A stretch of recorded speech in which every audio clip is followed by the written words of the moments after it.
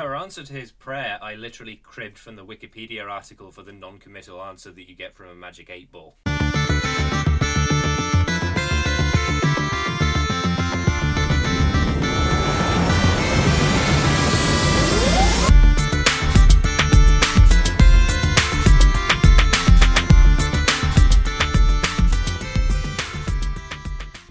Hello and welcome to House of Bards. This is the podcast where normally you would hear my co-host Beth and I talking about the shared narrative style of playing role-playing games like Dungeons and Dragons and that sort of thing. And indeed that was the intention this episode also, but unfortunately Beth has had some technical problems and has had to bow out again. So it's going to be me once again talking to a guest, and it's not Maxie this time, although you may have heard us mention this guest at times in the past. This is Matt, everybody. Hello! I think we mentioned you like a couple of times, but so Matt is one of our group who like play regularly on Monday nights in the rotation of 3 games that we've got going, and I believe has been in that rotation since the beginning. Yeah.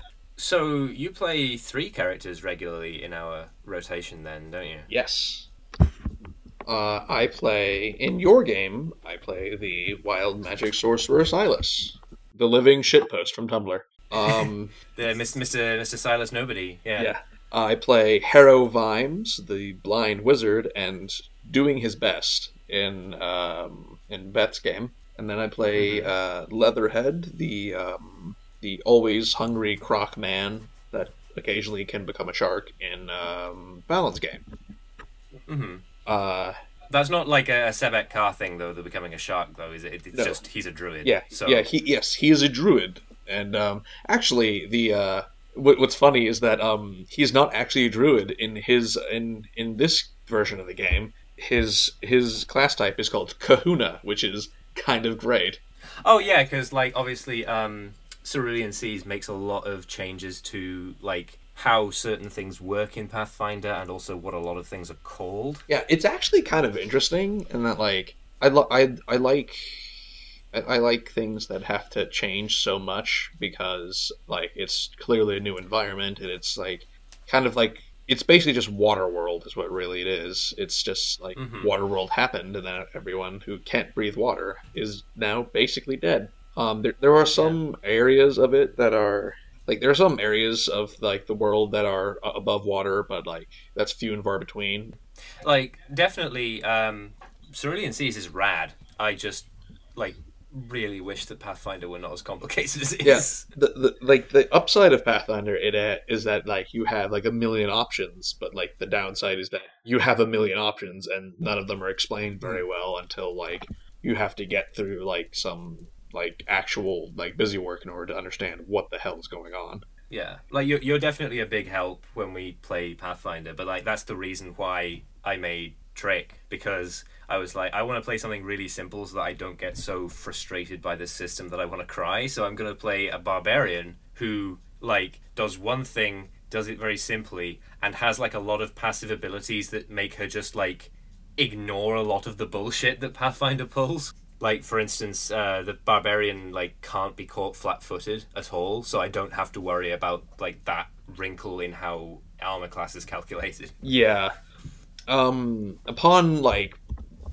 playing my first 5th edition game, like it because 5th edition definitely takes like a whole lot of different things that Pathfinder doesn't, and it's like, oh lordy, there sure is some learning curve here. Magic feels a lot more powerful in 5th edition. Like, yeah, I think it's because like 5th edition, I think like in terms of feel, cribs a lot from 2nd edition, but they didn't like the way that AD&D modeled magic. They liked having like a high magic system, because when you play like a wizard, I don't want to be this weird, useless guy with a dagger who occasionally casts a spell. Like, I want to be casting spells because that's why I played a wizard. They do a lot more with like cantrips and stuff. Well, and I really like the spell slot system. I do like the new spell slot system. I don't like how parts of like the spell lists are just bad. Like necromancy isn't a thing. Like you have two spells that make undead and they aren't very good. And conjuration is severely nerfed as well. Like there's it used to be in Pathfinder and in 3.5 and even in somewhat 4th edition, which was a very strange edition. There was a spell called Summon Monster, which was you summoned a monster from a list, and it stayed for a little while and then poofed away. It was like the basic conjuration spell. It was your like magic missile. It was your whatever you want to do if you wanted to be like a wizard that summons things. Now you have like very high level spells. Like there's like a 5th level spell that only can create a CR6 creature, and that's it. And like you can do like below that, but like it's not very good. And also the creature becomes hostile to you once the spell's over, which is also not good. And it seems like an unnecessary addition. It kind of makes sense in that, like,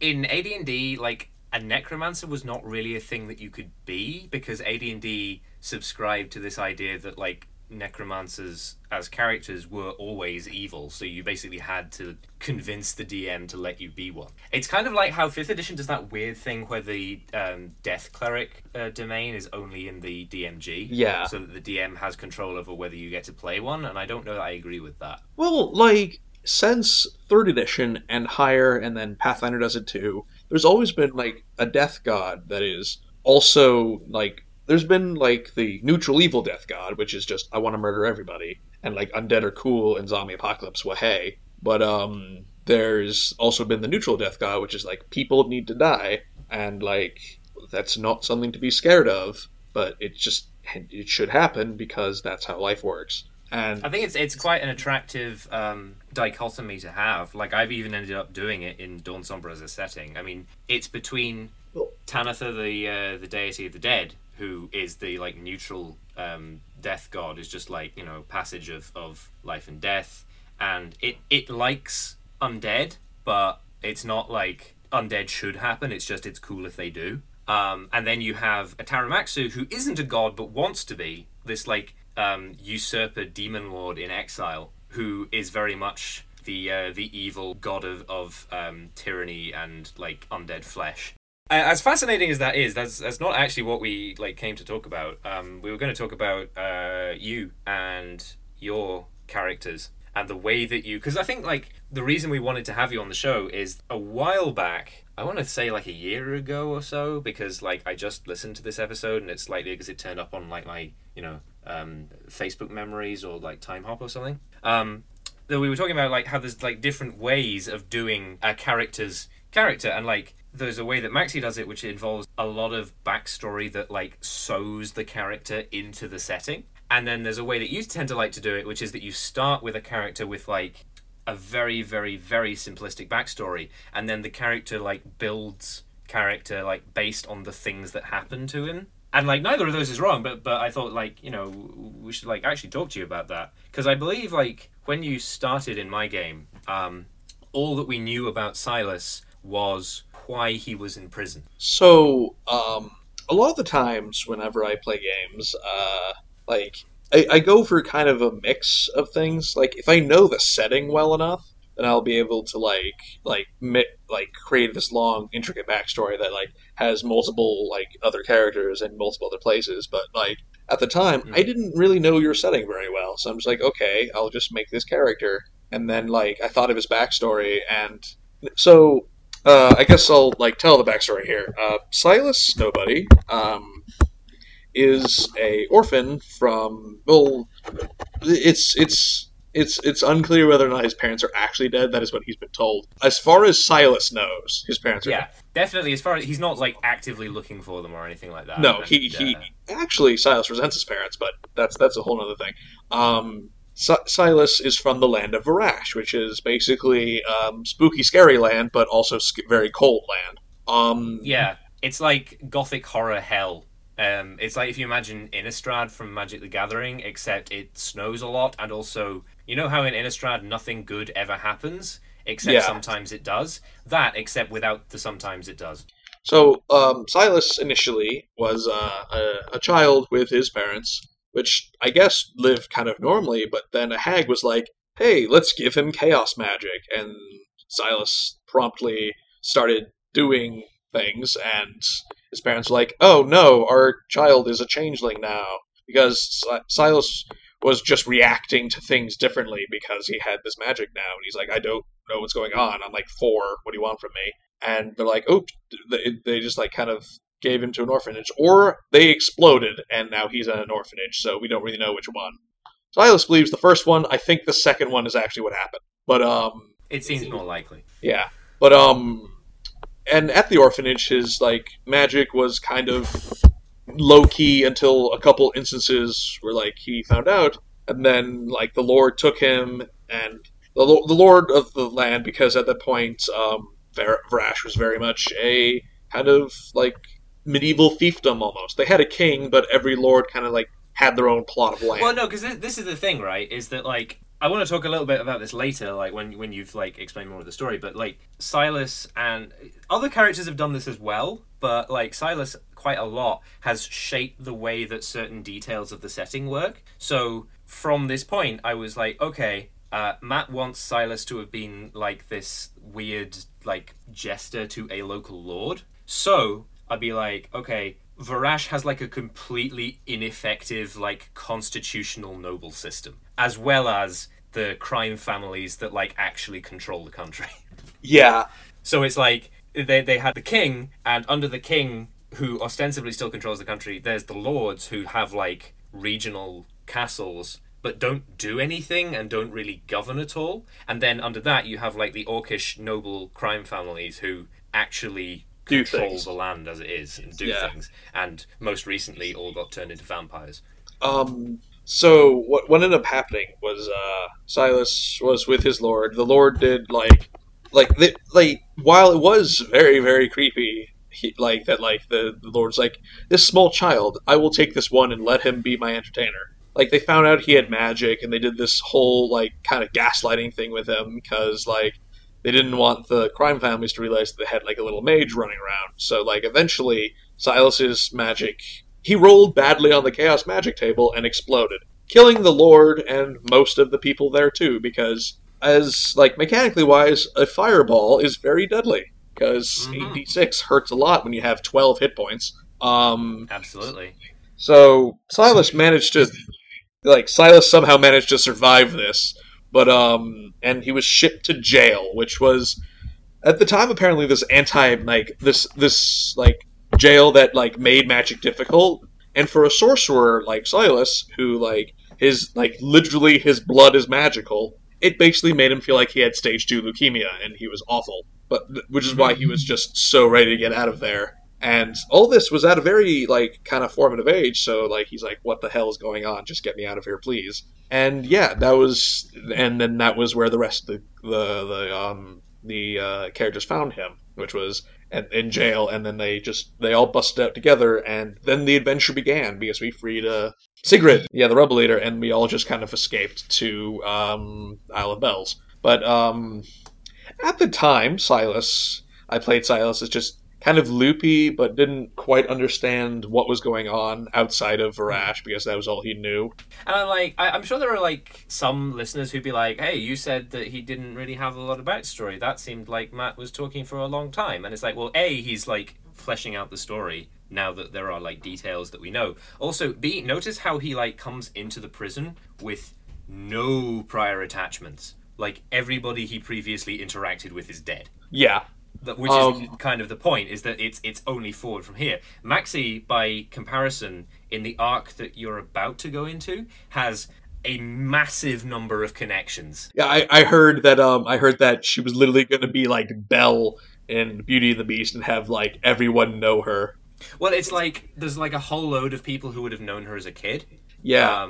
And this is like the thing that you're going into, like the event is like a thing that's been going on for so long, and that Zell knows happens. It's one of her favorite times of year, and like her parents love it as well. And it's there's definitely going to be a lot of like exploration of Zell as a character in this arc, which is not to say that we don't do that for characters like Silas. But I'm getting out of order. Yeah. One thing that I really like loved that I saw you like do with Silas is both Fallon and I noticed that it's easy to read Silas as autistic because he like has this kind of indignant view of the world around him and the way that it's supposed to work, and he finds a lot of kindred spirits in beings that like make it their business to buck the normal trends of how the world is supposed to operate. One of Silas's defining traits is that he is mostly a sorcerer, but he has like a single level of paladin, and he is a paladin of specifically Vesisark, the goddess of chaos. And a concept he was introduced to the first time you guys went to Tarn? Yeah, the first time we went to Tarn, and he was just ecstatic because he didn't have a word for the way he felt, and he couldn't really put a solid like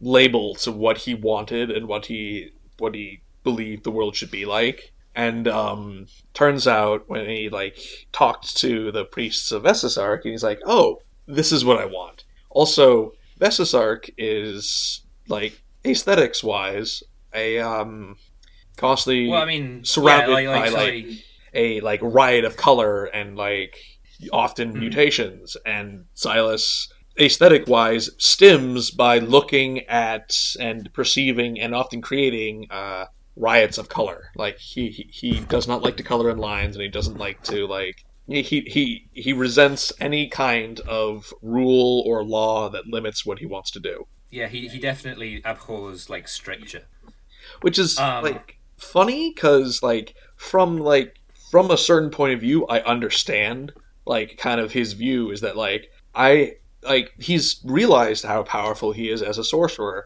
like just by virtue of being a sorcerer as opposed to someone who cannot cast spells. And he's like why should your rules apply to me in any way? I don't really want them to.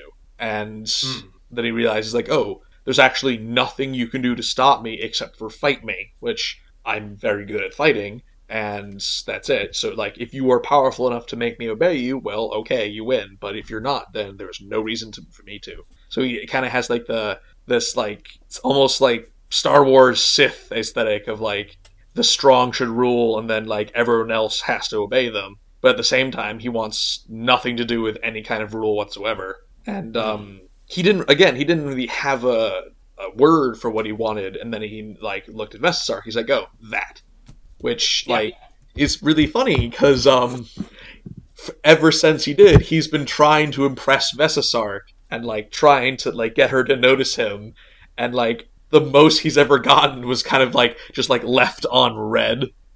Like that's the most he's ever gotten. Well, I mean, like. Her answer to his prayer, I literally cribbed from the Wikipedia article for the non-committal answer that you get from a Magic 8 Ball. Yeah, I noticed. But, which is, like, to be fair, I absolutely dig, like, Silas just, like, his praying just by shaking Magic 8 Ball and seeing what it is. I think there'll definitely, like, be more interaction with Vesisark as... Well, especially as we get to Tarn, which is, like, has an actual temple to her. It's true, but I think like once you started like leaning into that, when you were like, okay, sure, I'll lean into this idea of like Silas as autistic, because I was mentioning that like all of the characters obviously, but like Silas in particular have like shaped aspects of the setting. So obviously it was easier to do like I suppose in BioWare fandom we'd call them loyalty missions for like characters with established backstories. But when it came time to do one for Silas, you folks had just been blasted into the astral plane by the sort of like secondary villain of the campaign. Yeah. Who basically like noticed that the primary villain was following you, and it was like, great, if she follows them, she won't like pay attention to what I'm doing, which she will not like. So I want these kids to just go and like run away from her, and she will follow them. That'll be fine. Not near me. And then like they keep trying to find him. They try and find Mercius, and he's like, "Fuck off." this is the opposite of what I wanted. And so he like blasts them into the astral plane, and they find passage into the Feywild. And I was like, okay, so there's like two things we want to achieve here. I want to do like an arc in the Feywild and like have fun with the Feywild. I also want Silas to find the hag who like gave him his powers. I have to admit, like, I love how you did it too. Like, I love how you, I love how like you had Silas's hag mom basically just be so quiet and dignified and like. So like here's the thing, right? I was saying, because I keep getting to this point of like Silas has affected the. So when you were like, okay, I'm gonna come down like on the canon side of Silas is autistic, I'm like, okay, I don't want like Fey touched characters to be changelings then, because that, you know, there's like the theory that like the concept of like fairy changelings comes from like medieval parents watching autistic children. Yeah, they're like, oh, this ordinary child suddenly went crazy. You're like, no, and that's it's like, actually no, just how this works. That's just that your child is growing up. And it's just manifesting their behavior in ways you don't expect. So I was like, okay, I don't want them to actually be changelings. I want it to be clear that like Silas and all of the other Fey touched are the actual children that they started as, but they've been like modified by like, to be honest, it's less that like that their behavior has been altered. It's more like they've been given mutant powers, and that's just basically it. Well, this is the thing. I wanted it to be like Fey touched are more likely to be autistic, but we don't know whether that's because the Fey like touching autistic children more, or whether it's like there's some sort of correlation between the two. Well, like, the first thing I wanted to make sure of when, like, I decided that, like, yeah, you know what, Silas is going to be autistic, because that just fits everything I've been giving him so far. So I wanted to make sure that, like, the fact that he was autistic was completely separate from, like his other abnormal behavior and from his, like, powers. That, like, those were a separate issue. He was just born in this way, then given powers. That's a very sensible idea, and also a very gracious one that I thank you for. From a character perspective, because I think definitely there would have been, if you decided to make those connected, there would have been the potential for that to like veer into like kind of gross territory that neither I nor Fallon would have thanked you for. Like, granted, the powers don't help his autism. Like, they are certainly not helping him, but like. But that's by virtue of just having an additional hurdle to go through. Yeah. Well, this is the thing, right? He's like it.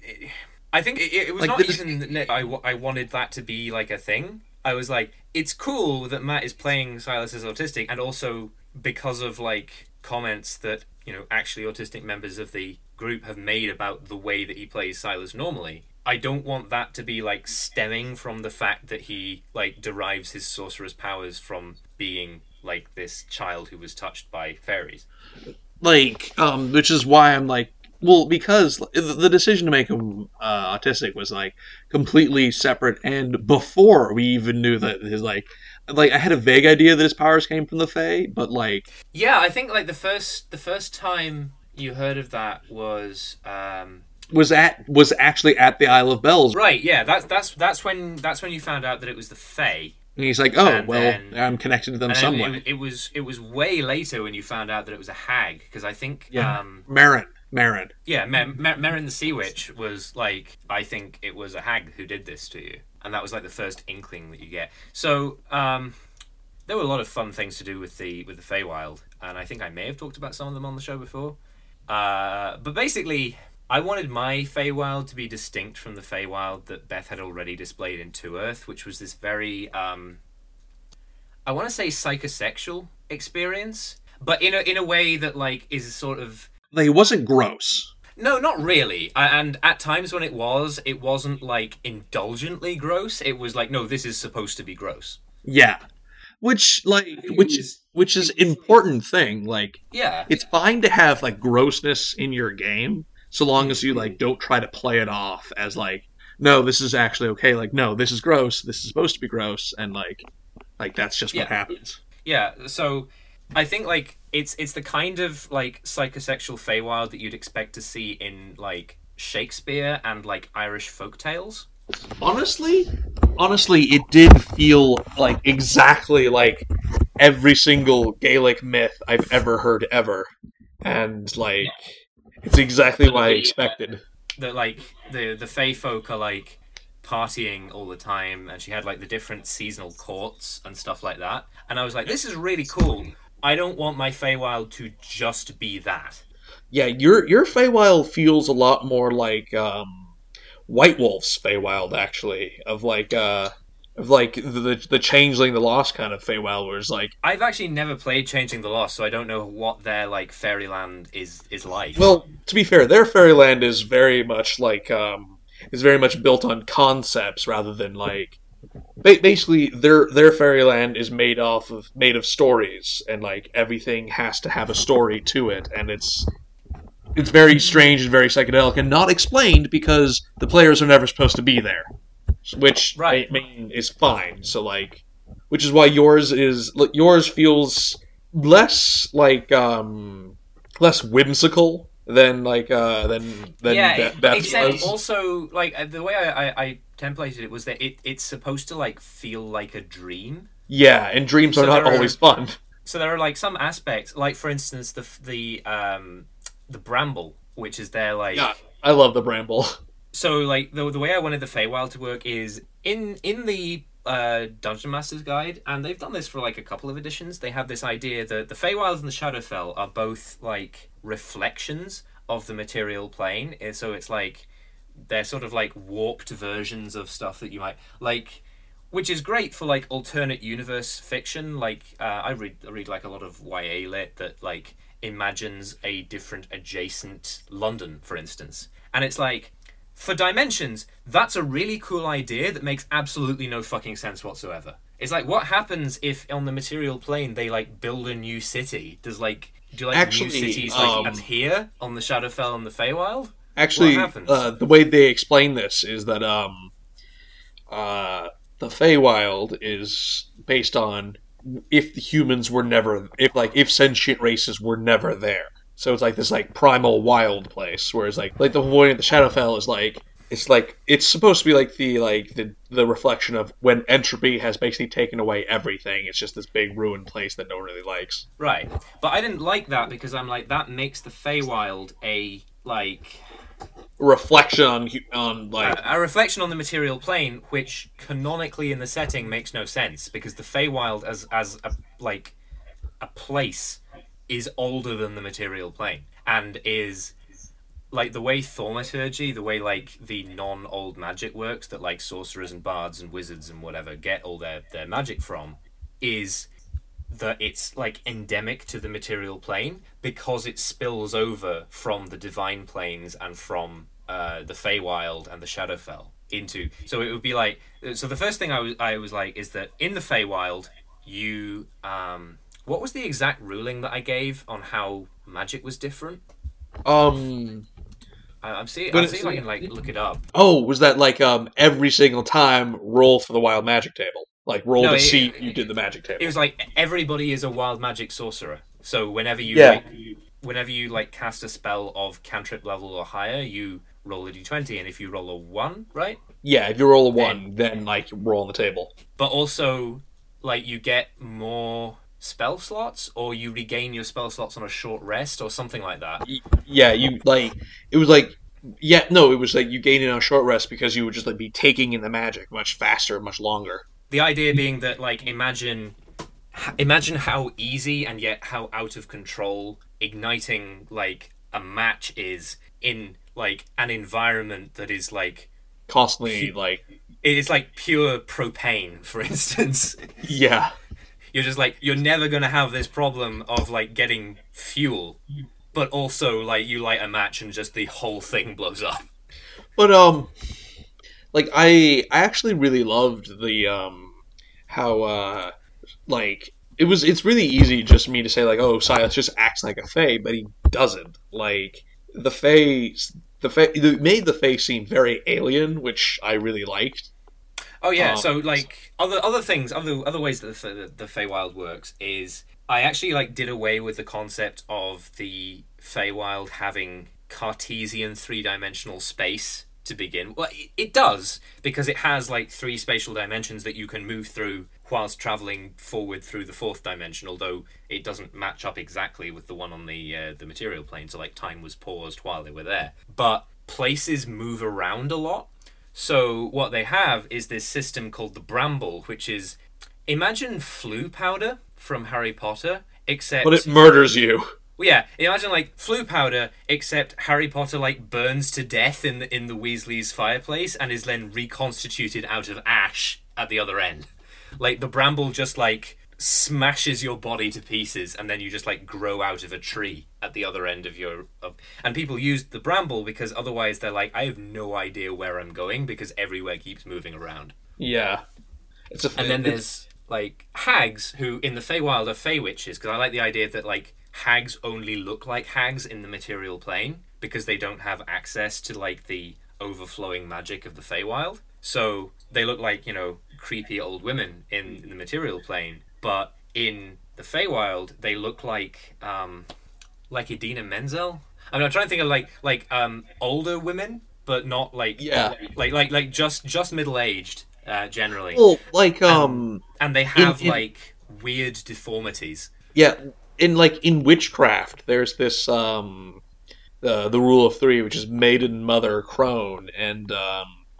like they're in the mother stage, and right? Like, yes. And then like when they go to the material plane, they're crones. Yeah, which exactly. I actually super dig that. Like that's really cool. But and they like tended to come in through, but they all had like these weird deformities. Like for instance, I'm trying to think of like one was like Irish, right? Heart-shaped head and like yeah, she had a heart-shaped head because like from her nose upwards, she had like two tops of her head. Yeah, like one that went to the left and one that went to the right. So she had like 4 eyes in total and like 2 scalps, which like became this heart-shaped head. And they were all... I was like, the Feywild is aggressively Irish as a concept. Like a lot of the like myths and stuff of it come from Ireland. So everybody here has an Irish name and speaks with an Irish accent. Yeah. Which was fun to do, like on the sessions where I could actually do it. Other times maybe not so much. But it was that you met was it Aoife the like satyr, and then there was Even, Dorveen, and Vidra or something like that. No, Maeve. Yeah, because they all had the Eve sound. Yeah, but specifically the BH Eve sound. I think no, not the BH, which is not as popular as like other ways of making the same sound. But that was their like route, and they. I guess fast forward because like the point is we're supposed to be talking about like Matt and Matt's characters rather than me talking about the Feywild. But eventually, when Silas like eventually is put on the trail of his of the hag that touched him, like he gets there, and the way you like built this up is exactly like meeting a Dark Souls character, actually. Right. So I already had like an image in my head of what Siobhan looks like, and my idea for Siobhan is she's like this giant, like 10-foot tall woman in a shawl, and then like down her front she just has like hundreds of pairs of human arms. Like I don't even think she has legs. I think she's like a sort of there's more arm centipede type thing. Yeah. But as a design, I love that. But I think it was because I'd been like playing through Dark Souls like on and off stream at the time, and I'm like, this is a really really like Dark Souls ass idea. And I think because I'd also got it into my head that she would like speak like very slowly and quietly and calmly, a lot like Blue Diamond from Steven Universe. Yeah. I told you when you meet like Silas's like Fey mum, she's gonna be like a Dark Souls character, and then like when she first turned up, you were like, yeah, you said she was gonna be a Dark Souls character. I didn't realize you meant a Dark Souls boss. Yeah, it was really funny. But like, I liked the idea of Siobhan being like super chill and like caring for Silas a lot, just because so many bad things happen to Silas. Well, like, what's funny is that like a lot of bad things happen to Silas, but he just will not ever acknowledge them ever. Well, this is like the major, like, we talked about this like a year ago, that the major difference between Silas and Harrow is that, like, both of them do stupid things, but Harrow constantly faces consequences for his actions, whereas Silas never faces consequences for his actions. But, like, what's funny is that, like, the idea of someone caring for him unconditionally is so utterly alien to Silas that he's just like, this does not compute, what are you doing? Whereas at the same time, like, he's really grateful and happy that his Fae mom exists, until she goes like, oh, hey, the person Silas admires and, like, holds as, like, this is what society, like, wants to have happen, is like, oh, by the way, if Silas ever gets severely hurt or dies, they have a random chance to explode.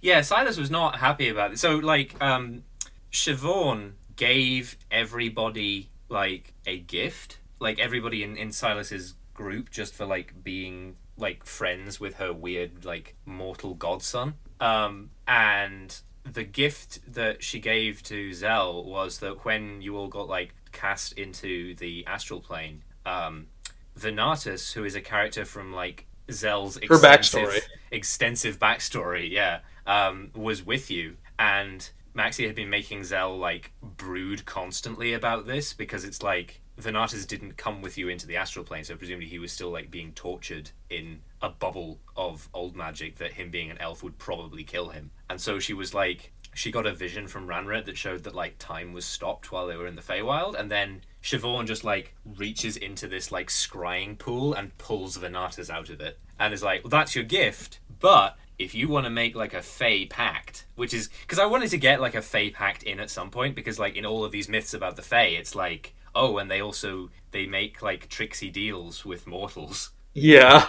But I was like, but on the other hand, I don't want this to be, like, the normal mythical kind of Fey pact, which is kind of like a monkey's paw situation, because, like, as players, you know that trope, so you would not, like, fall into it. So I made it that, like, Siobhan promises to heal Venatus, like, heal all the damage that being in, like, a bubble of old magic did to him, which, like, you know, gave him this, like, horrendous, like, skin complaint and nearly killed him, as well as healing, I don't know if Zell actually realized that this was part of the deal, but healing the damage that Caius the Lich did to him, where he, like, fucked up his shoulder and basically gave him scoliosis. But in return, Zell has to, like, watch Silas, who Siobhan really, really cares for, and, like, keep him out of danger. Well, not even keep him out of danger, but make sure he's okay. And Silas is like, A, don't make Fey pacts, and B, don't make Fey pacts when the condition is something that you don't have control over. I might randomly explode one day. Well, the thing is that, like, Silas himself can't control it either. And also, coming from Varash, Silas, like, do not make pacts with Fey, do not make pacts with Fey, my god, don't make pacts with Fey. Except, presumably, Silas also has, like, some amount of exposure to the Kirk, who are like, at some point you're going to have to enter into an agreement with some being of great power. It might be a demon or a Fey or a god or something to keep you safe. Yeah, to be fair, that's because Silas feels like he's made a pact with Bessasar, so he's like, okay, and so far Bessasar has asked. Yeah, and also he would know that, like, Zell has made a pact with Raneret, because Zell is literally a paladin, so the idea of, like, entering into such a pact for somebody else's protection. The other characters have, like, voiced their opinions of Silas to him multiple times, and he usually laughs them off, but, like, he does take those opinions to heart. So, like, I think when the people general go, like, consensus is we all love Silas, but he makes bad decisions a lot of the time. Yeah, but, like, when people call him crazy, he goes like, well, I'm crazy, so I don't have to, like, think about my actions, I'm just crazy. And we're like, no, Silas, that's not how that works. No. Also, like, have some, like, agency to yourself, like... I think like, quite a lot of Silas's story has been about agency. Like, some of it's about identity, but, like, I think a lot of it is about, like, Silas claiming the agency that he, like, never had. Yeah, like, which is why he's making the decisions that he does. He just worships Bessasar with literally every action he does. Mm-hmm. Like, I've so far now, whenever we've left a city, Silas has done a little art project, and he we started in the Elven Empire and continued by doing so in the desert place. I can't remember the name. Relend.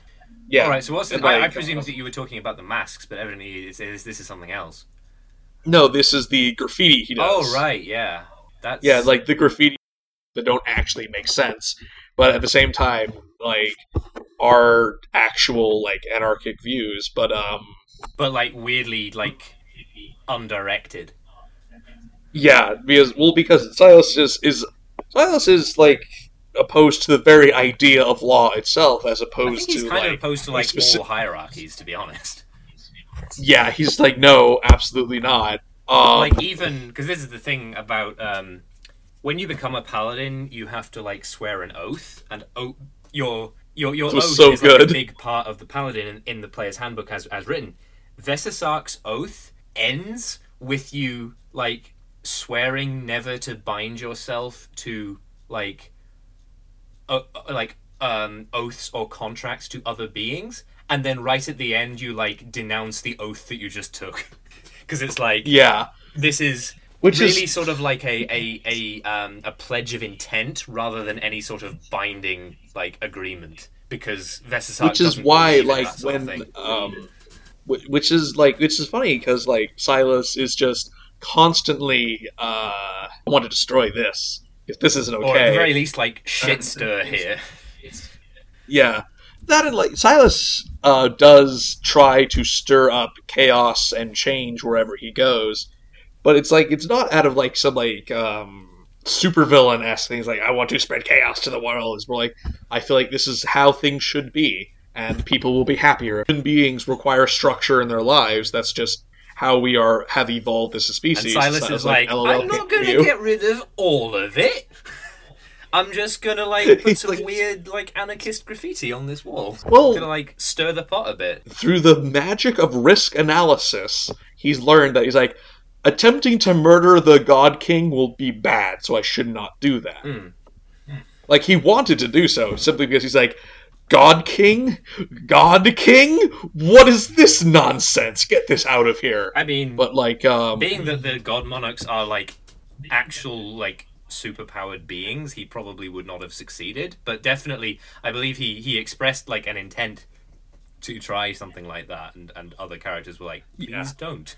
Yeah, but Silas does have his like special interest in masks, which I started off initially just because like I thought it would be cool, but it's like it actually ends up being a core part of his character, and that like Silas compartmentalizes a lot of his personality into like this is like making a mask that represents parts of him. And I had some like great fun with that in the Feywild, where it could be like weird magic shit can just happen, and we had this scene where like Silas gets out like a bunch of his masks representing like different aspects of his personality, and then they just sort of like hover and like communicate with him as he has this sort of like introspective moment about whether he's upset Zell. I think that's like, what that was about anyway. Yeah, like I love that like Silas, and for the most part, like when he comes to like trying to interact with another person, he will absolutely be introspective, and he's surprisingly thoughtful at times, which is like there was this moment after Silas, he kills a ton of guards, they all pile on him, he thunder waves again and murders them all, and he's like, oh shit. Yeah, like they were not expecting them to happen, because neither the guards nor I, as the DM, knew that Silas like had a feature where, because like they pile on him in like a not even a rugby scrum, like I don't even know like a sport where you would pile on like this. But like it's actually more like just like what a police maneuver. Yeah, basically. And then like one of them like closest to the bottom of the pile just like claps a hand over his mouth and like pins his arms. And Silas is like, haha, I don't need either of those things to cast a spell, so I'm gonna cast Thunderwave and make you all like fly away. Well, it's because this is why I love the metamagic things in this thing. Metamagic is really good. Well, there's a reason it's the sorcerer's like own like. Besides their like blood abilities, like they're so in tune with their magic, as opposed to like someone who had to learn it or gain it from an eldritch being. Whereas like he's like, I'm just a magic person, I can just do this. Yeah. But So Zell first of all, the ring that Zell had is apparently powerfully lawful, and when Silas picked up, it was as if Gandalf had picked up the One Ring, and he's like, "No, do not touch me." And Silas like, "Well, okay then." Specifically, Essa's ring, because I presume you're talking about Essa's ring, right? Yes. Essa's ring Yes. does not like chaotic people. so So that's why it hated Silas, and it hated Jay, and it hated Mary. I think it went around everyone until it got to Zell, who is not lawful, but is at least like neutral good. And it was like, this is probably the best I'm going to get. And just like fused itself to Zell's finger. And then like she... Which is like this 8-level spell that's like... Right, yeah, because the way that the spell works is that it belonged to Essa the Enchantress, who's like this like human folk hero. And you like fuse you know, Dragon Ball Z or even Steven Universe style with the spirit of Essa and turn into this like 18th level like spellcaster, and you just bang, away you go. So what ends up happening is that Zell is just conked out, like she's just done on the ground, and like Zell and like Marion and Jay like start smoking weed. Oh yeah. And then Silas is like, she's unconscious and she just saved our lives. I'm going to put her in the recovery position and make sure that she doesn't like swallow her tongue or something. Because like Silas is oddly thoughtful at times. Well, I mean, like he's not. This is the thing. Like Silas is a very chaotic being, but he cares about people to a certain extent. Well, he cares about 3 or 4 people. Like he has a limit to how many people he can care about at one time.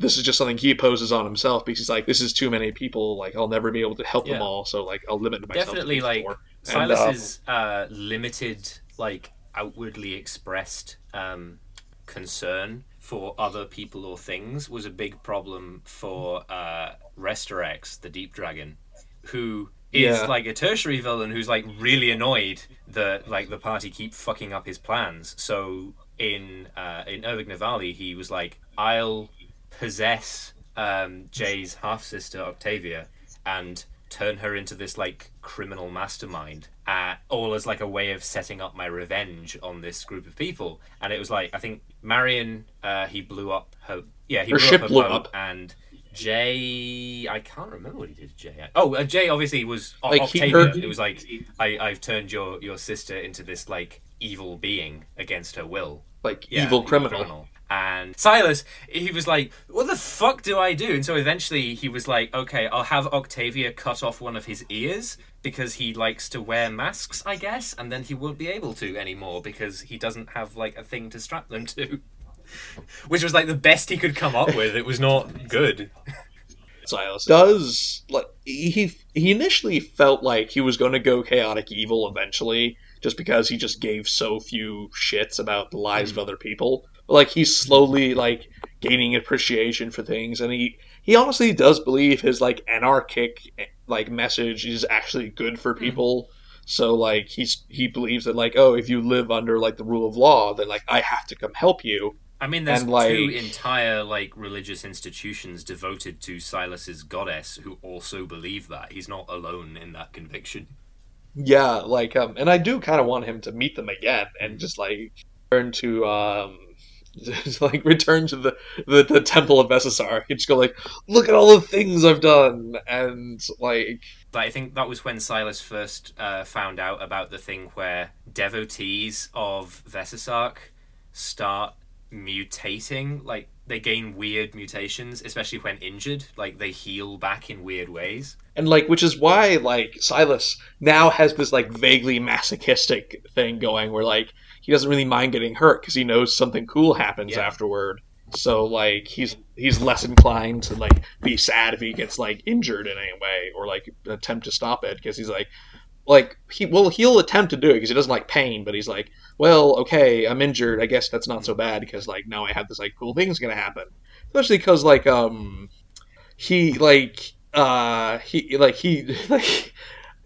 love the kind of aesthetic we're going is like this like feathered serpent, like because he's got like scales and feathers. And, like, well, it's like a random thing each time, right? So I think he's got like feathers growing out of his like cheekbones and like a patch of scales somewhere. Yeah.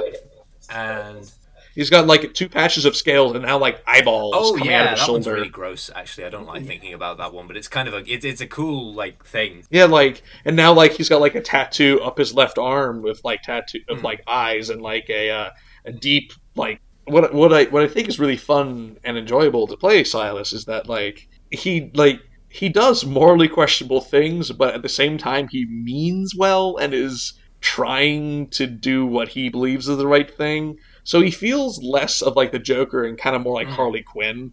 I could talk about like Silas for ages, to be honest, but you you do play other characters, and we should maybe like talk about them.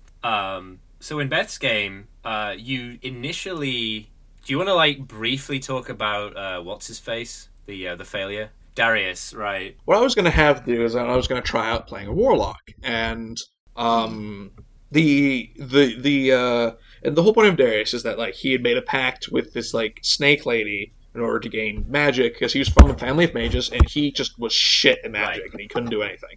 So he wanted magic. He wanted to so that he could like best his sister and be like the ruler of the family all the time. And he had a purely selfish reason for doing things, and he was just kind of a bad person. As I found out, warlocks suck ass in 5th edition. At least they didn't have enough like little things that like in 5th edition.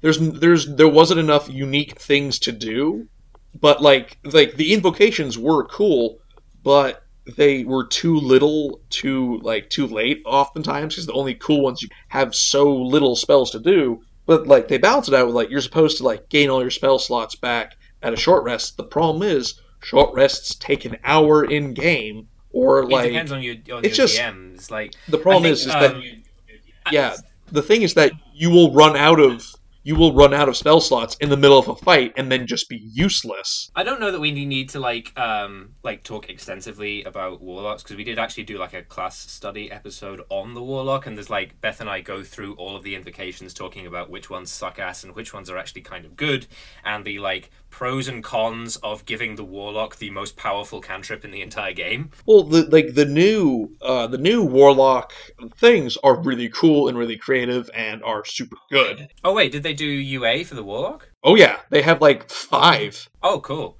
I knew they did one for the ranger, but I didn't actually know that there was one for the warlock. I should probably check that out. Well, one of the ones that I'm currently playing is them with a sword, and it's actually like super good. Because, like, it's focused in that, like, it's a dueling thing. Like, you curse one opponent and then they're just done. But, like, it has this, like, cool, like, Raven Queen, like, spooky, like, fae flavor to it. It's just, it's clear that, like, the UA, like, the, I don't know if they're kind of warlocks are trying to move away from the pact with the devil kind of thing and into, like, pact with just beings in general and then just do things.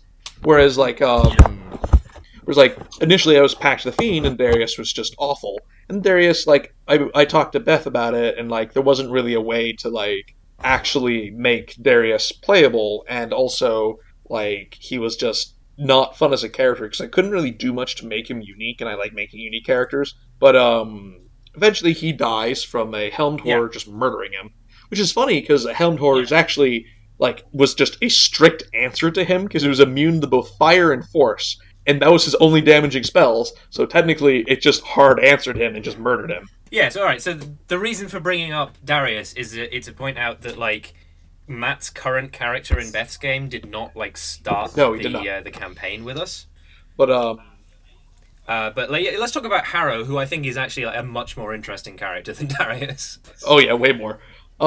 Harrow is a lawyer / like, law clerk, and, like, and he's a wizard, specifically an evocation-based one.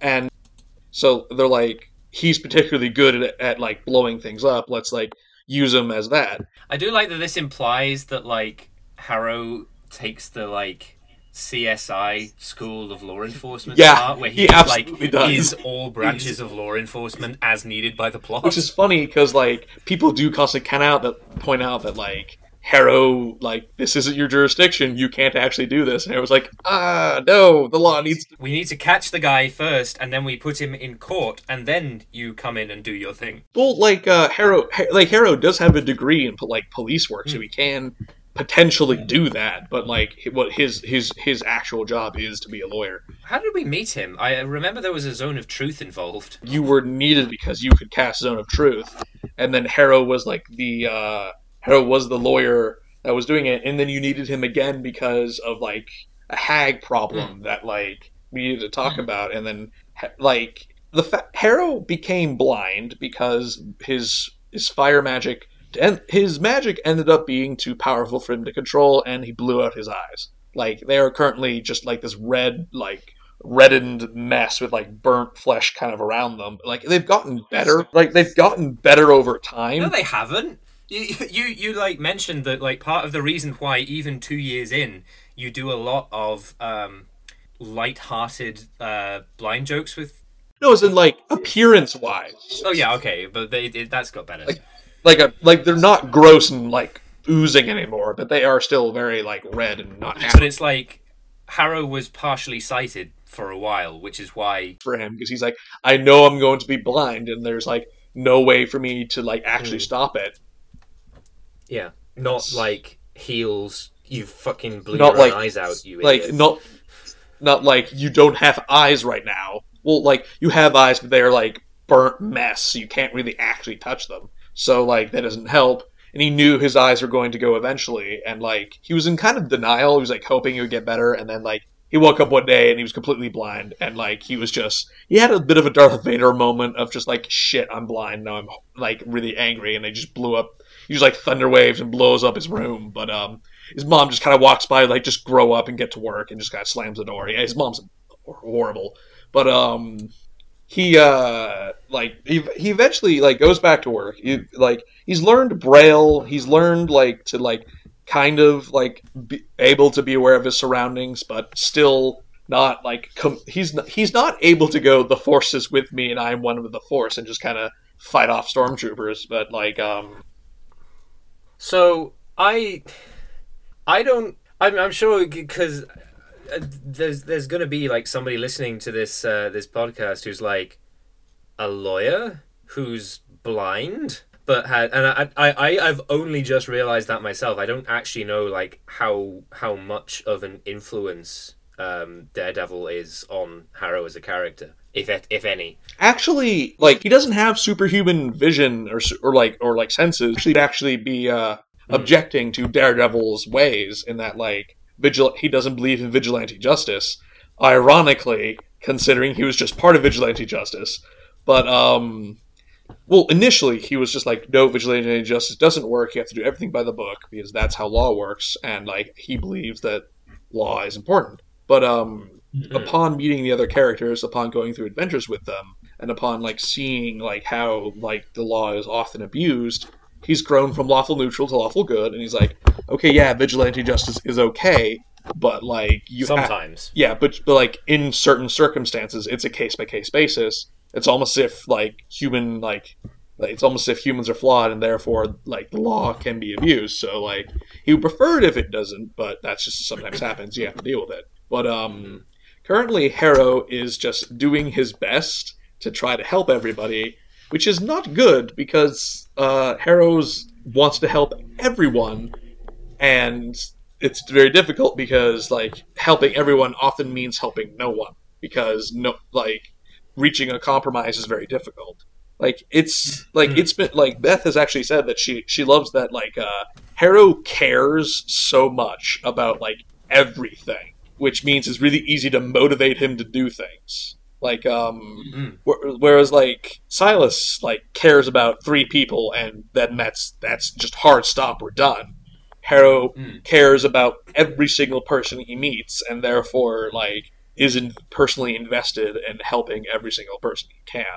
Which, like, is, like, almost, like, comically, it feels, like, very, like, DC Marvel superhero-ish, like, level of thing, but, like, it's also very naive. Like, Harrow has this naive hope that he can help everybody and justice can prevail, when it's like, well, the real world doesn't work that way, so like he has to compromise his unflinching views with how reality works.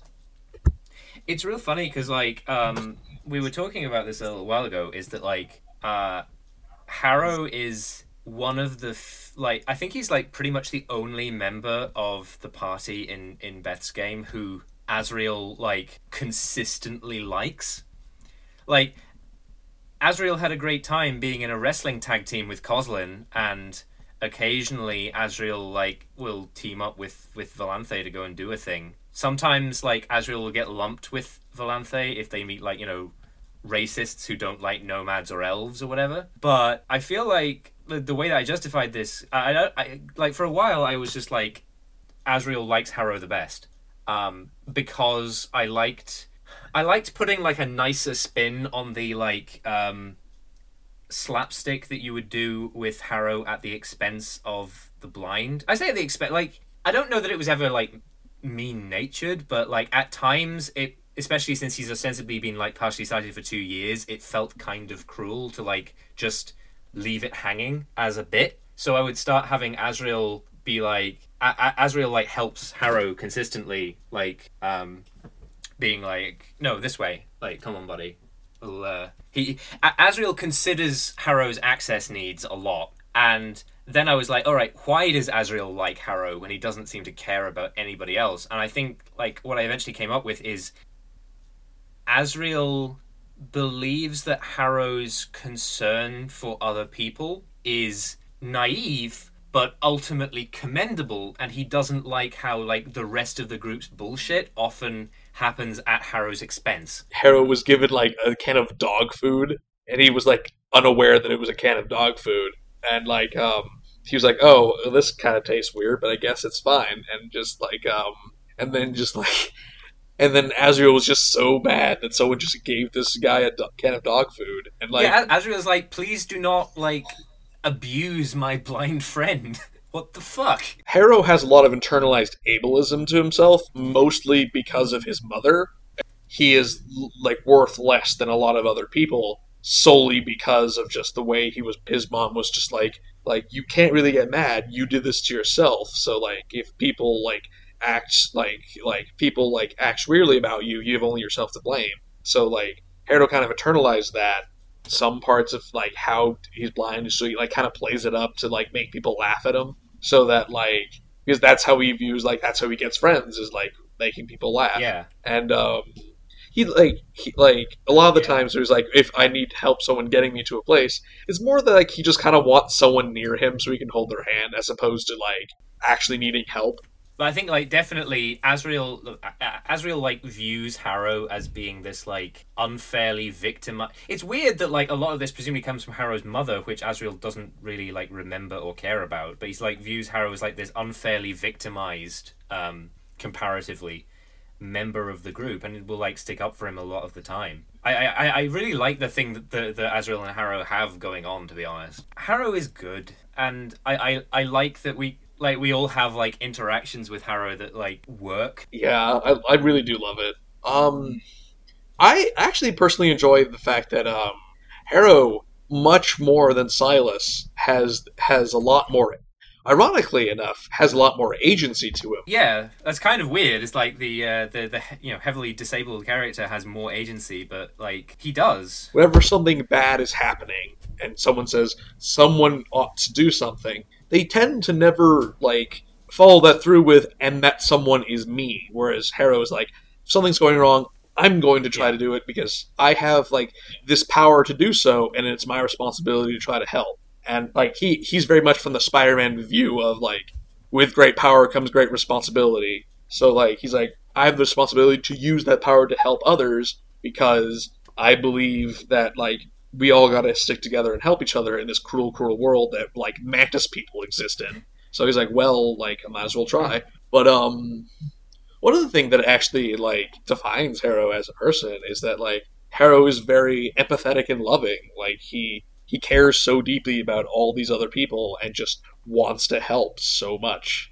Whereas, like, Silas is just, like, vaguely disgusted with the idea of someone, like, caring that deeply for him with, like, no, like, asking nothing in return. He's like, what are you plotting? Like, why are you doing this? And it's really funny because, like, on the surface, like, you can look at these two characters and be like, oh, they are very similar characters. They're, like, these, like, lol random comedy characters with, like, fixations on like fire magic and like a general like being kicked by the universe type thing, but Actually, they're actually like incredibly different. what's funny is that Harrow is actually pyrophobic now. I mean, he probably has every right to be honest. Like, he has an intense phobia of fire. Like, it's fine if he is casting the spell, because one, he knows that, like, he's like, well, I've already burnt my eyes out, there's not a whole lot more it can do to me. But, also that, like, he's learned now that he has the ability to sculpt the spell so he can, like, make sure it doesn't hurt him. But, like, when it's close to him, like, he is, like, just put into a panic mode, because now he can't see the fire, and he's like, oh no, where is it? What was super funny is that, like, when Harrow is embarrassed or flustered, he not only blushes but actually emits steam because of his fire magic. He tries not to get super angry. Unfortunately, things have been happening that have made him super angry all of the time. Like, one of the things that, like, defines Harrow right now is that, like, he's super angry at, like, how such a shit hand of life that has dealt all of his friends, of, like, Coslin just being, like, put in through this horrible childhood and this horrible experiences, Azrael having his dead sister just brought back to try to torment him, and like desecrated, and like Valenth being put into like a war that she didn't want to be in. So he's like, why are all these horrible things happening? Yeah, and like, why is nobody doing anything about it? I should do something about it, because apparently, like, nobody else is going to. What he's super mad about is that, like, when the gods talk to him, he's like, these people were murdered unjustly. What were you doing to stop it? I love the scene that you did where, like, because this is the thing, is like, you know, Silas has that thing where he, like, has one level in Paladin. Harrow has no religious connection at all. He just dialed a god. Like, yeah. What even is the spell called? It's called Contact right. Other Plane. So he just like dialed into a divine plane, and what was the god who he contacted? The god of knowledge, the centipede guy. And like, I thought was funny is that like Harrow he was fine with that god because he's like, you're neutral, you have no like leanings good or evil, so it makes sense that you stay out of things. But this lady is trying to turn into this horrible mantis and bring back the Mantis Empire. Like, he's like 5'8" or something like that. He's really tiny. Like, why is this small blind wizard the only one who's just like, guys, what are you doing? And like, Harrow does kind of feel like his actions kind of motivate the rest of the party. We need to stop this. Everyone's like, yeah, sure, that's probably a good idea. And like, that's less so now, because now the threat has like affected everybody. So now that everyone's like, yeah, we need to stop this now. But like, Harrow just in general is just super like, he's very much into like the social justice thing. But like, the joke is that like you can't call him a social justice warrior because he's a social justice mage. But it's like, but no, he genuinely does care about like achieving like justice for like people who have been wronged. And I feel like this is like the thing that one of the reasons why Azrael likes him is that Azrael thinks that that's like incredibly naive and misguided, but also like commendable that he like makes a genuine effort at trying to realize it as a dream. And Azrael thinks it's unfair that he's being punished not only by like the world but by other people for trying to do that. That's that. Like, let me put into that like Silas does stupid decisions and he comes out of it with like some minor wounds and then nothing else. When Harrow makes a dumb decision, like, people get hurt, he gets severely hurt. And he's like has to live with the consequences all the time. Well, this is the thing as well, is that Azrael like 100% sympathizes with the idea of experiencing like terrible consequences for your poor decisions. Because, I mean, who was it who like slept with Maribel in the hope of getting leverage? And as it turned out, she was only pretending to be a fascist, and it doesn't work. It even comes down to like how Harrow and Silas lost their virginity, which was hilarious. Oh, right, yeah. This is... I kind of hate to talk about Silas's one, like, again, because I know we've already talked about it on the podcast once, and it was really embarrassing for me because it was only afterwards that I realized that, like, actually, thematically, when you, like, look at it in a vacuum, that was not an okay scene to do. He does not take a lot of like agency to himself, but Yeah, like I guess they were both drunk, so it's not like one of them was taking advantage of the other, but still. yeah, it's not that creepy. Like granted, one was much older than the other, so she probably should have known better. But like, whereas like way Harrow lost his virginity was like both of them were like consenting and aware of it, and like, well, it's because like Harrow takes the reins of his own destiny, and that's just how he does things.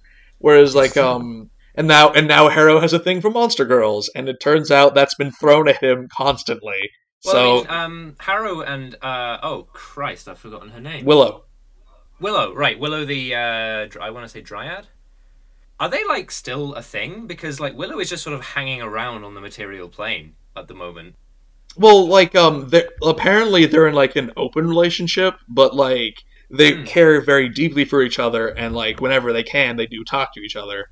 And, like specifically for things that are like different and unusual to him. And he's like, "Oh wow, this is I cool." can kind of imagine that if he like gets more agency, Silas would probably develop a similar kind of thing. I can definitely see Silas having like a new experiences type. Yeah. Well, like Silas doesn't actually feel like Silas's preferences would be like pretty strange. Like he doesn't strictly look for like. Actually, I have no idea what Silas would look for because like This is the thing, right? It's like Silas, because a lot of Silas's, as opposed to Harrow's story, like revolves around him not having a huge amount of agency, especially the first time he does a thing. Yeah. But then, like starting to build on that, like Silas had that experience and has, I want to say, since. No, wait, is since correct? I don't remember why you went to the. No, you went. No. So this has been like actually like since then. But like Silas had the crush on Merrin, which he was going nowhere. But before that, he got hit on at the garden party. Yeah. Because Silas has like a ridiculously high charisma score and is very pretty, but doesn't know what to do with like advances from other people. But I feel like he's like improving on that now. Yeah, like he would now he would absolutely know what to do. And I feel like if he were put into that situation at the garden party again, like even if he didn't know what to do, he would know what was happening. He would know why this one was talking to him. That was really funny. He's like, what's going on? Help. But I do like that Harrow has a lot of Harrow's just a general like warm, like loving person that like he just takes care of people even when like they really kind of don't deserve it. Like there's a moment where Eleanor was very drunk and like was making advances towards him, and like he was absolutely down with it, but he's like, wait, you're shit-faced, like this seems not okay. Like to the point where like Harrow respects other people's agency too, and he's like, Harrow is a good boy. He's just a good boy. And he's just very, like, fun to play because he is, like, despite being, like, a 5'8" blind boy with, like, not actually that much muscle mass, he has, like, the moral code of a superhero. Like, he feels like he has, like, Superman's moral code. Harrow is a good boy. We all love Harrow, I think. This is the thing, right? I don't think like anybody in the party in Beth's game dislikes Harrow. Like there are like rivalries that run across the party at times, but like I don't think anybody dislikes Harrow at all.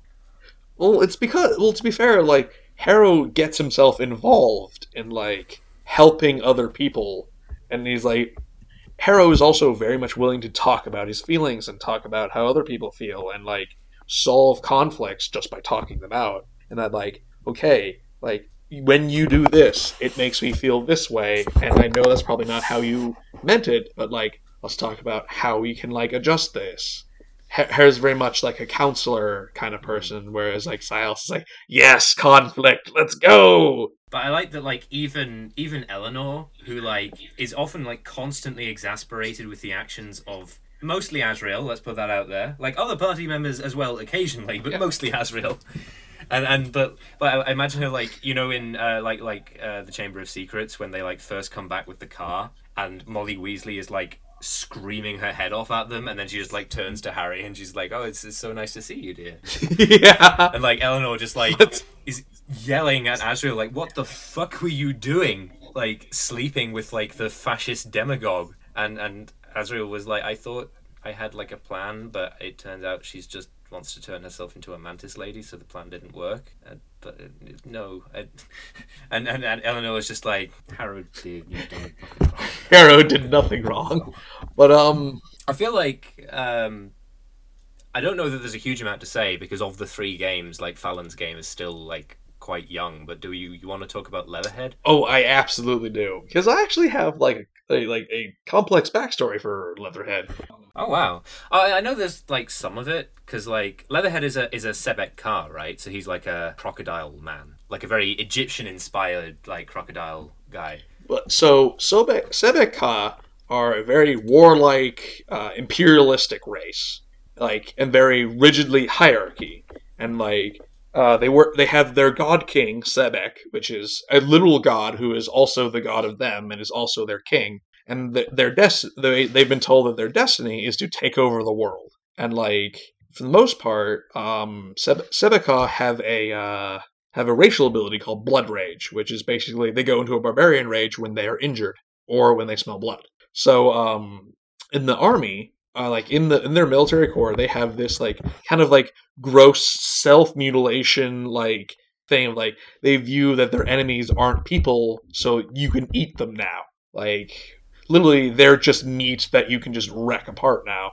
And like Leatherhead is a defector from the army because he's like, wow, we just massacred women and children. Like, this ain't okay. And he brings it up to his CO, and his CO's like, what are you doing? Get back to eating. Like, stop. Like, we have no room for, like, sentiments here like this. This is the army, damn it. And he's like, welp, I'm outie. So he escapes, and he still has a lot of PTSD of involving the army, which is, like, not helping because the Sebeka fight aboleths all the time. Sebeka have another racial ability called, like Reptilian Mind, which is, like, anytime they have to make a will save, they can roll twice and take the better result. At any time, they can make a will save. So that's super good, particularly against aboleths that are all, like, psychic-based. So, like, they can just rip them to pieces. And also, they're all melee-based, whereas aboleths are kind of, like, squishy and melee, but they're just a race of big, like, fish wizards. So the aboleths are like, no, we need to kill them. So, like, when we met the aboleth in that, like, plot line, like, that was when he first turned into a shark, and he's just like, nope, we gotta kill him, gotta go. So, like, he reminds me of, like, the clones from Star Wars, The Clone Wars, and that, like, he's a good person, but he is absolutely programmed for war, and, like, he's only now slowly learning his way out of it. So, right now he is, like, a druid, so he kind of has this,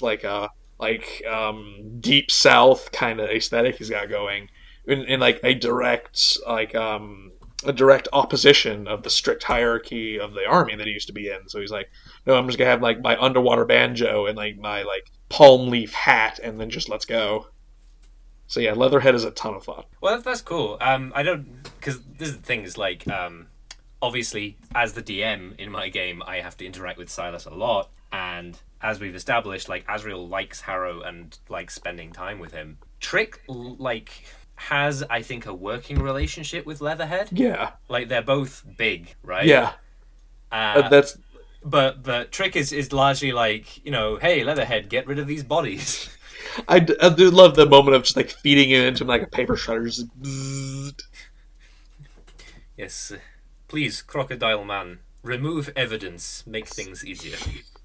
But, like, which is actually kind of why, like, while I do enjoy playing, like, Leatherhead, I don't have the same investment that I have in, like, Harrow and Silas. I kind of feel like that's because, like, Fallon's game is still young and there's quite a lot of stuff that, like, hasn't come to fruition yet, so there's not been as much opportunity to explore any of the characters. Yeah, then, like, we haven't had, like, any, like, missions that have any, like, like we haven't yet, at least. I know that this is probably coming because this is something that Fallon enjoys and that most of us enjoy, like missions that let us like show our characters' values. Whereas like most of the time we've just been fighting Ableth and their minions, which are all generally like if you're not evil aligned, you can get behind just murdering. Yeah, but also so, that's been like something that's been very focused on yeah, Maxi's character specifically, and Kia's a bit, I guess.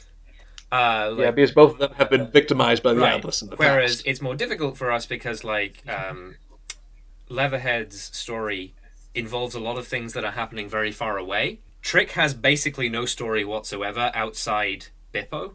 So, like, Trick and Bippo sort of...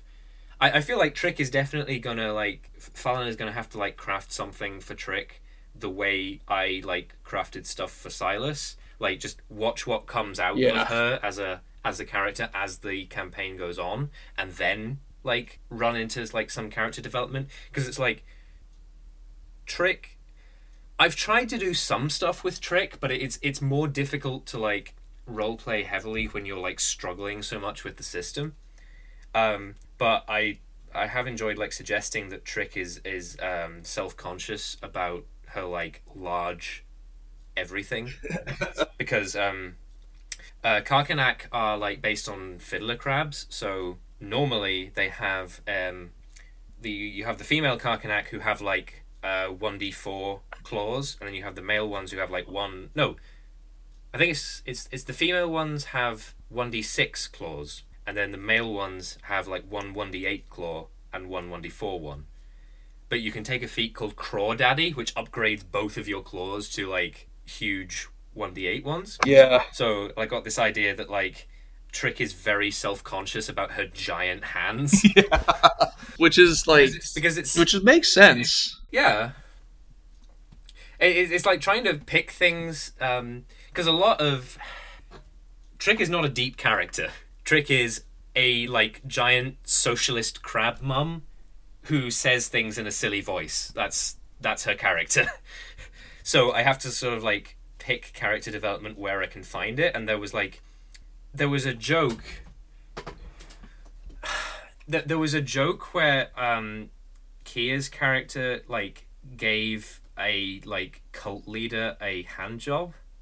Yeah. But like over a over the gap between two sessions. So we made this joke that like Kia had been giving this cult leader this hand job for 3 weeks.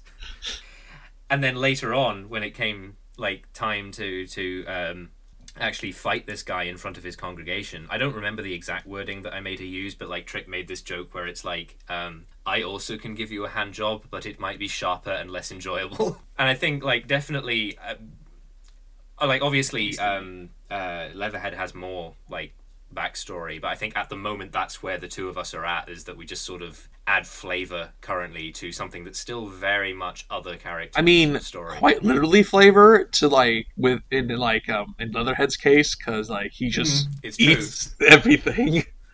Like it's gotten to the point where like we've actually had a moment where like, no, don't eat the corpse. There's actual loot on there, and he just kind of has to like open his mouth and just like let Shamezri kind of like become a pilot fish and just kind of like search through his mouth and find the loot. No, it's this is the thing, right? It's frustrating to me that like I'm so confused by Pathfinder as a system, because I genuinely enjoy Fallon's game and I like playing. Yeah, it's super fun because it's such a cool setting to like just be underwater. It's a fantastically cool setting, and I love Trick as a character because despite how like basic she is, she's kind.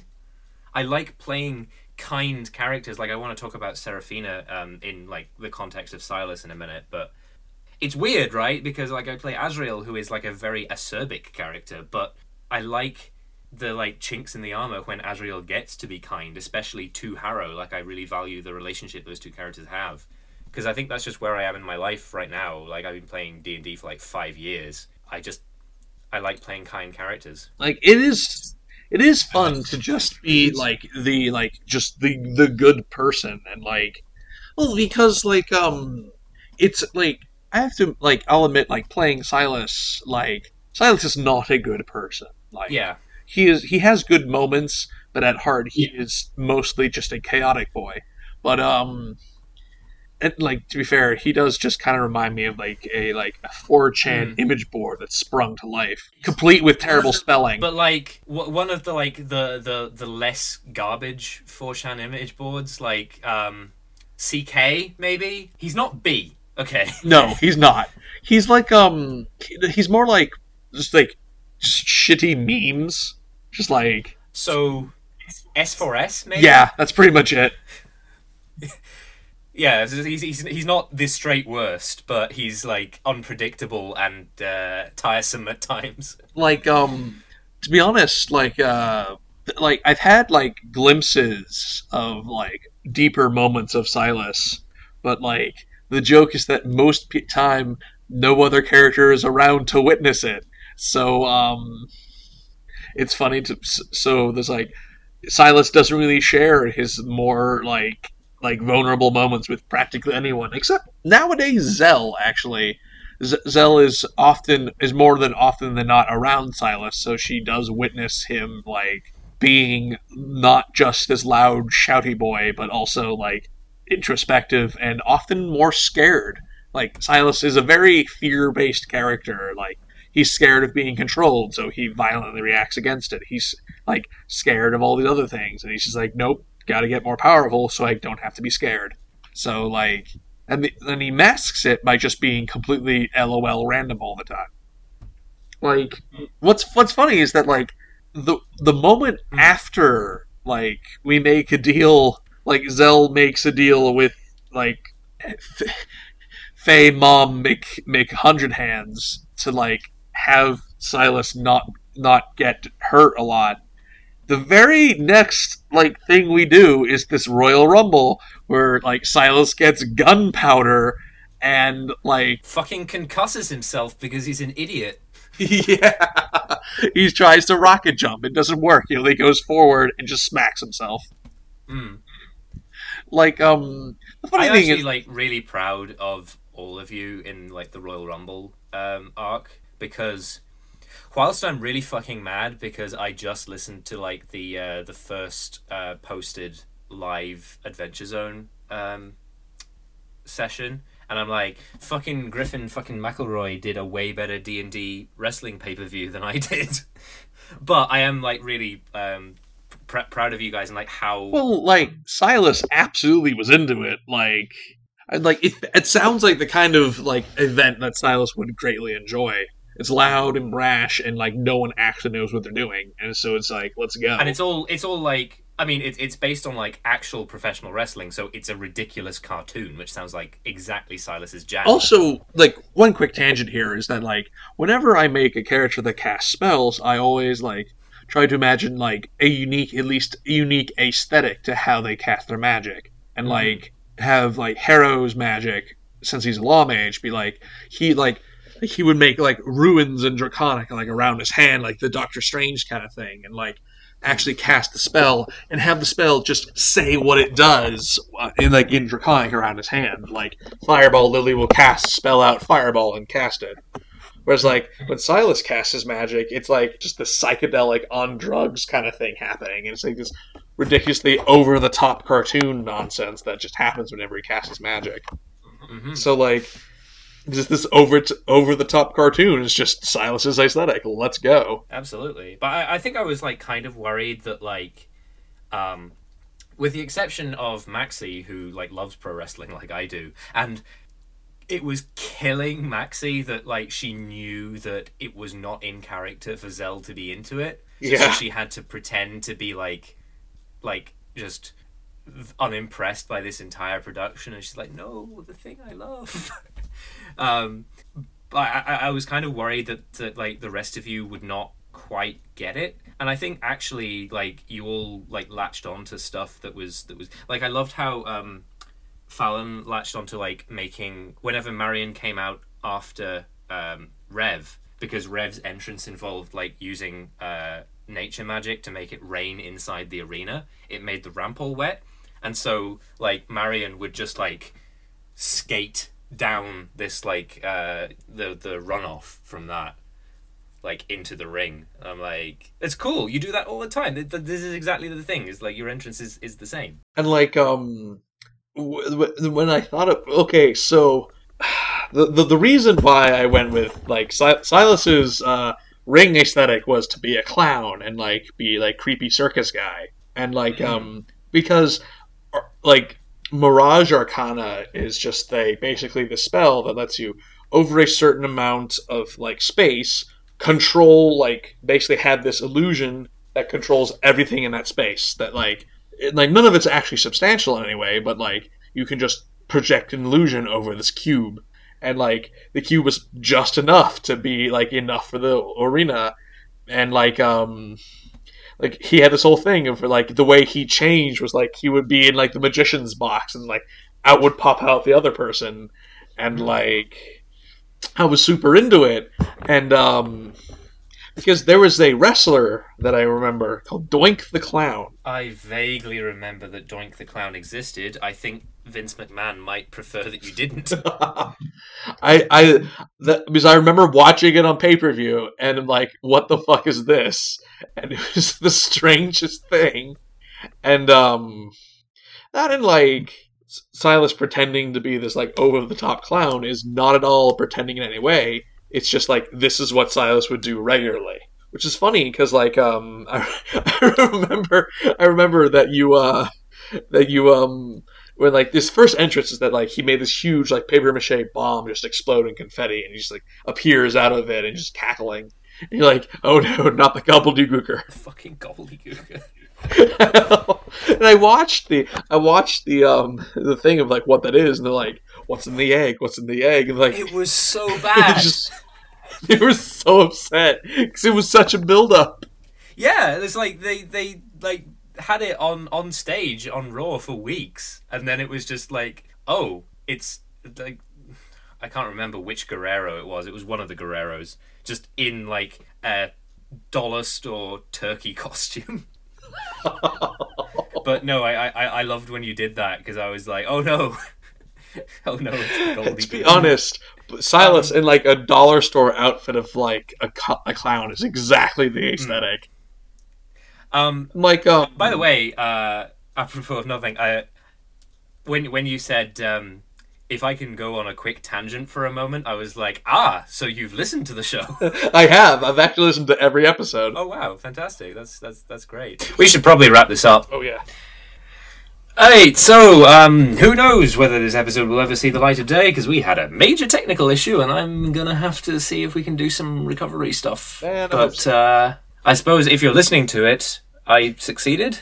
Audacity, please! Yeah. I don't... This is like the weird thing about having guests on the show, is that like Beth and I usually sign off and we're like, this is where you can find us. Do you want people being able to like contact you about stuff that they heard on the show, or? Absolutely sure, why not?